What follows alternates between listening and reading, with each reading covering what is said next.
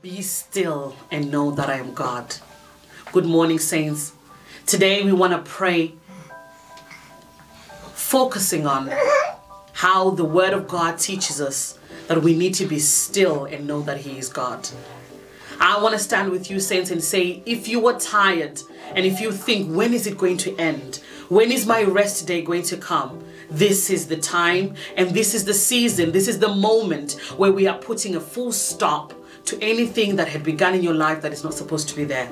So declare with me today that any battle that you've been fighting, today is the day that it stops. Every beginning of a sentence, there is a full stop. Every battle that starts has to have an end date. Every contract has a start date and a finish date. And today we are putting a full stop on everything that has been worrying the child of God. Let me tell you, saints, that is the desire of God to see His children prosper and to see His children live a life that is led by His word.